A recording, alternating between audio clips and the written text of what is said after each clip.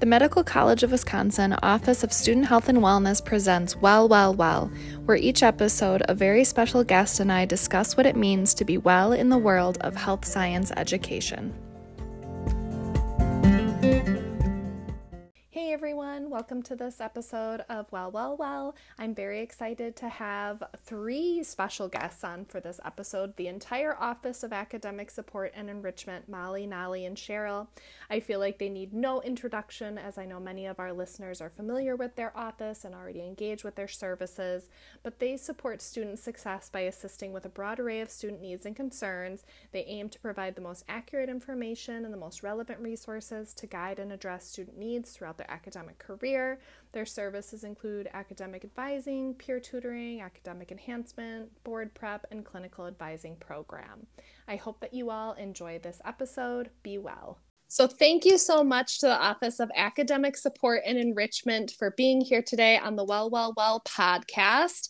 I think we're setting some kind of record because this is hands down the most special guests I have had on one episode. And we'll yes, it's so exciting. I was saying, Molly, you were the last one to hop on, and I was telling Cheryl and Nolly, we'll find out if there's a cap on the number of guests, whether Molly can get in or not, but you're here, so yeah. Success. Hopefully it doesn't feel like a crowded elevator. No, I was just going to say the same. I'm so happy that we can all be together in this platform. Kind of vibing off of each other. That's what we do in our daily work anyway. So this is perfect. Yes. And we're here with Molly, Nolly, and Cheryl, which is really fun to say. And we'll get started with the usual icebreaker that we do on all of these episodes. So how have you all been promoting your wellness or taking care of yourselves recently? And anyone can get started first. Well, I'll just jump in right away. As it's been very top of mind for me. I know, we've been coming off of STEP season, right? So our schedules have been packed to the brim, and we've been really managing a lot as we've been moving through these past couple of months. So it's been really important to me that I kind of take this little bit of breathing room to promote my wellness and take care of myself. So I've been emphasizing going on long walks. So lots of walks are happening for me.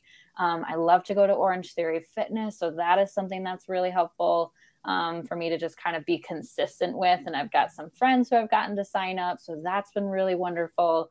And I just love spending time with my family and my people. And I love cooking. So I'm doing all of those things kind of in the mix and trying to just give myself some space to breathe. How have you been coping with the heat on your walks? I just call them hot girl walks. And so I acknowledge that I'm going to be hot. Yep. Good for you. Yeah. You mean it's not surprising, Molly, when you're outside and it's 96 degrees that you're going to sweat a little bit? Yeah. Very comfortable with you that. Just love it. I would rather be hot and sweaty than freezing cold. That's my preference. Especially in summer, for sure. Yeah. I will jump in and I will echo what Molly has said. And so when I heard this question, Carrie, I was like, how have I been promoting my wellness recently? Man, if I had to use a word for it, I'd say I've been hanging on, like I'm hanging on, trying to adapt small things. Just to get through a very busy time, right? Because when we're busy, oftentimes the first thing that goes is our dedication, or at least for me, I can't speak for everybody, but that sacred time doesn't become as sacred anymore when I'm looking for more time to spend doing other things. So unfortunately, my wellness routine has taken a bit of a hit. However, I did try, even during those very, very busy times, to hold on to a couple of things that felt really comfortable and easy for me, such as listening to podcasts. Speaking of podcasts, I love to spend, a bit of time every day just winding down by listening to a podcast. So I've loved that. And then looking forward, right? Like looking forward to now being able to incorporate back in like those trips to the gym. And I don't go to a gym, but just signed up for a yoga class, like stuff like that to just give me inspiration again. Yes, working it back in. Yeah, I wanted to piggyback off of Molly. I've been doing my hot girl summer walks too. And I went actually yesterday and it was like around 11, almost like 12 p.m. around there, and I was dying in the heat. I was just like, this is what it means to be hot girl walks, okay? Like, you know. The very literal interpretation. Literally, like hot. But yeah, I've been honestly enjoying like low impact workouts. I feel like it was like a few years ago when I was working out, I was like heavy lifting, and I do love like lifting at the gym and stuff, but doing things outdoors has been really helping, like not only like my health, but also like my wellness in general. Like it helps me clear my mind. The sun beaming on me makes me so happy. And then this is where I have a love and hate with summer, because I'm like, you have so much sun, but it's so hot, like, but I really enjoyed like doing work, like walking and low impact workouts. It's been really great for my mental and my health in general. Yes, awesome. And I have the like unpopular stance of I'd actually rather be cold than hot. Same. So it's actually harder for me to like push myself outside when it's, the heat index is 100 degrees versus when it's like 20 below, which I know is like kind of crazy. But I feel like that's more like, though I've talked to a lot of people, Carrie, who have said that exact same thing. Who are like, oh, I'd way rather be cold than hot. And I think that that's like a really popular Midwest stance of just like, that's our comfort level. It's typically a lower temperature threshold. And that's where part of me is like, is Wisconsin me? So yeah, we're identifying if Wisconsin is the true identity for me, and the temperature threshold might be a part of that equation.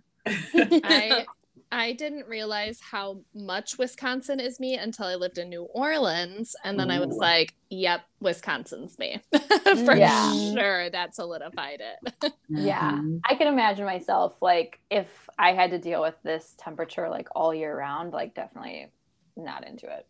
Yeah. I wanted to touch on the title of this episode a little bit. I think it's so fun. And it's something that Molly shared that she often says in her work with learners. So Molly, what does wildly impressed mean to you, or can you give us some context?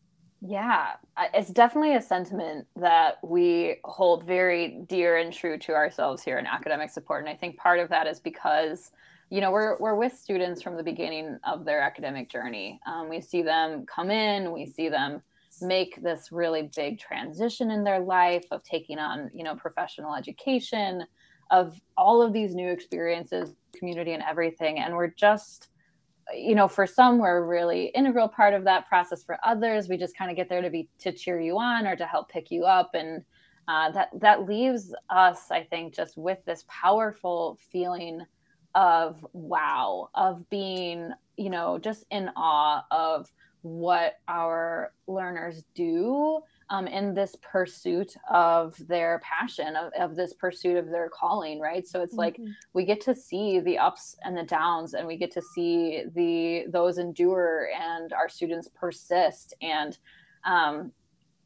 we get to, I think, maybe more so than even the learners sometimes, just sit in that space and say, holy cow, you guys are incredible, and you're here to do really important things, right? Of just contributing to the well-being of our community. So that stance of being wildly oppressed, it really sits. And I know we feel it really strongly. Wouldn't you agree, Cheryl and Nolly?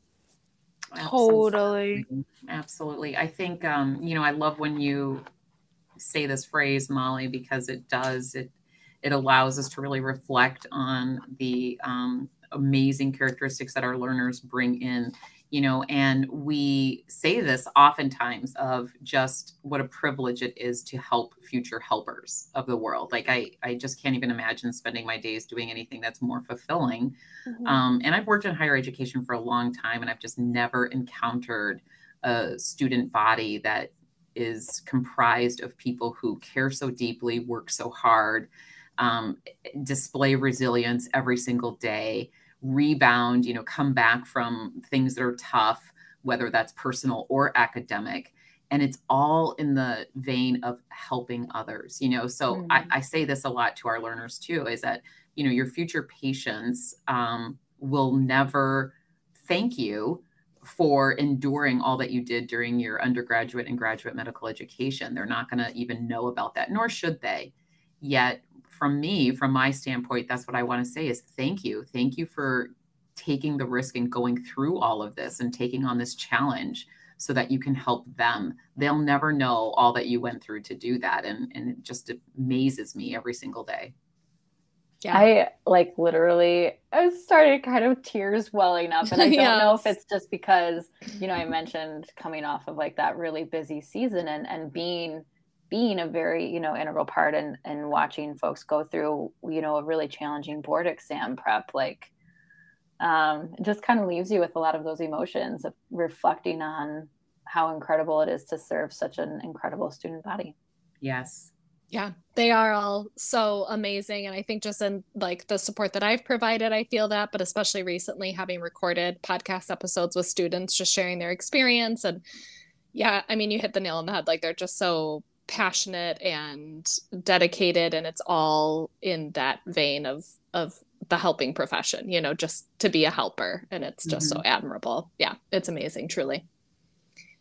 You all are obviously providing so much support to our students from like just the day-to-day of their education to bigger milestones like the Step 1 exam. What messaging do you find yourself sharing with students who might be struggling? Like what usually comes up? So with students who are struggling, like when they're coming in, I mean, it's a broad question. So I'm trying to frame that down a little bit. And maybe I'll put it in that perspective of students who are struggling academically, right? Sure. And if anybody else wants to add in, I mean, feel free, right?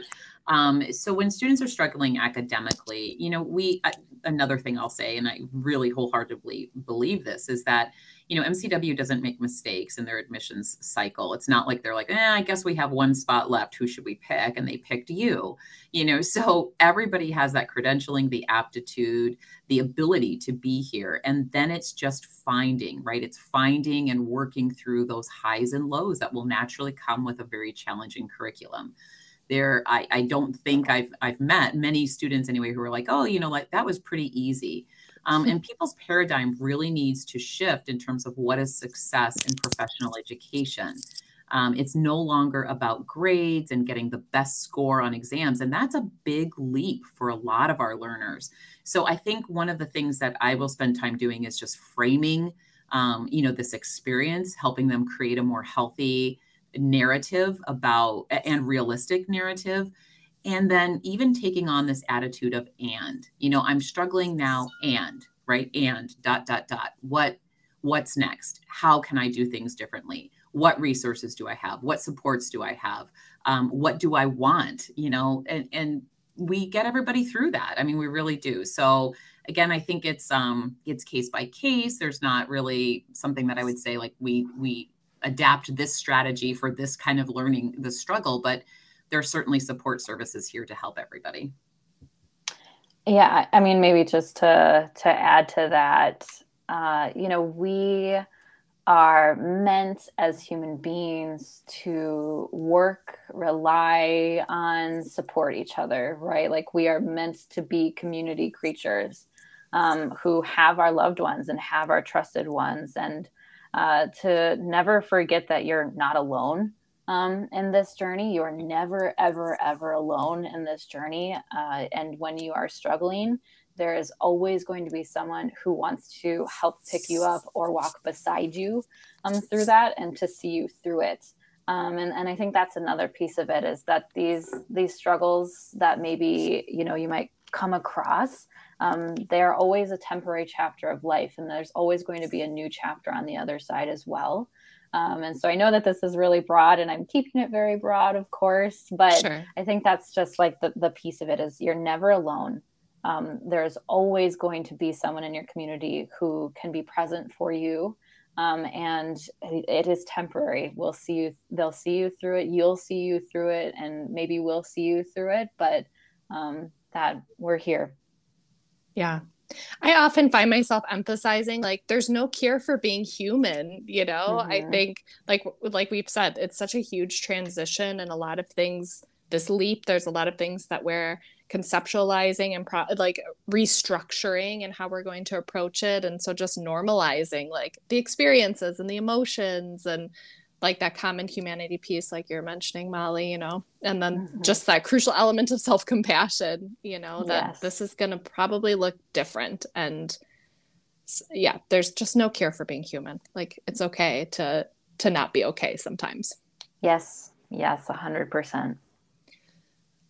So if students are so inspired by this conversation, they want to connect with you all, where can students find you, or how can students schedule with you or reach you? Well, we have, of course, our personal email addresses that you can reach out to us via Outlook. And I'm not going to list those off because I bet there's a better way to do that than via audio. I will put them in the show notes. Yep. So that's a place that you can reach us. But also we have our scheduling system. So WC Online is our scheduling system, and you can access all three of us in the academic consultation schedule. So Nali will be starting her schedule on July 1. So we're super excited. So, you know, potentially some folks who are going to be listening to this podcast are going to be like, wait a minute, that's a new name. So really excited for this, for Nali as our addition to our teammates. Yes, that's awesome. I will also link WC Online in the show notes as well. So I just want to thank you all so much for coming on. We did it 4 people on one episode successfully. So thank you for helping me set that record and for being here, just like unconditionally supportive to our students. And I know the listeners all appreciate you so much. Well, and Carrie, we appreciate you. Thank you for doing this podcast. Yes. And I will say that we get to have the sheer delight of being teammates, that our offices are all in a row. So when we talk about finding people on campus, if people are around and they come up to the suite, they would see Carrie, Nali, Cheryl, and Molly all in a row. So you're bound to find one of us, and we're all here to help and support you. Yes, 100%. Awesome. Thank you so much, Carrie.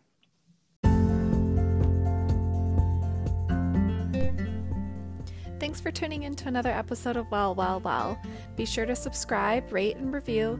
And if you have any thoughts or ideas for the podcast, or you might feel passionate about a wellness topic you'd love to chat about as a very special guest, never hesitate to reach out to me on my MCW email. I leave it in the show notes. And we want this podcast to really be meaningful and valuable to you, our listeners. Thanks, everyone, and be well.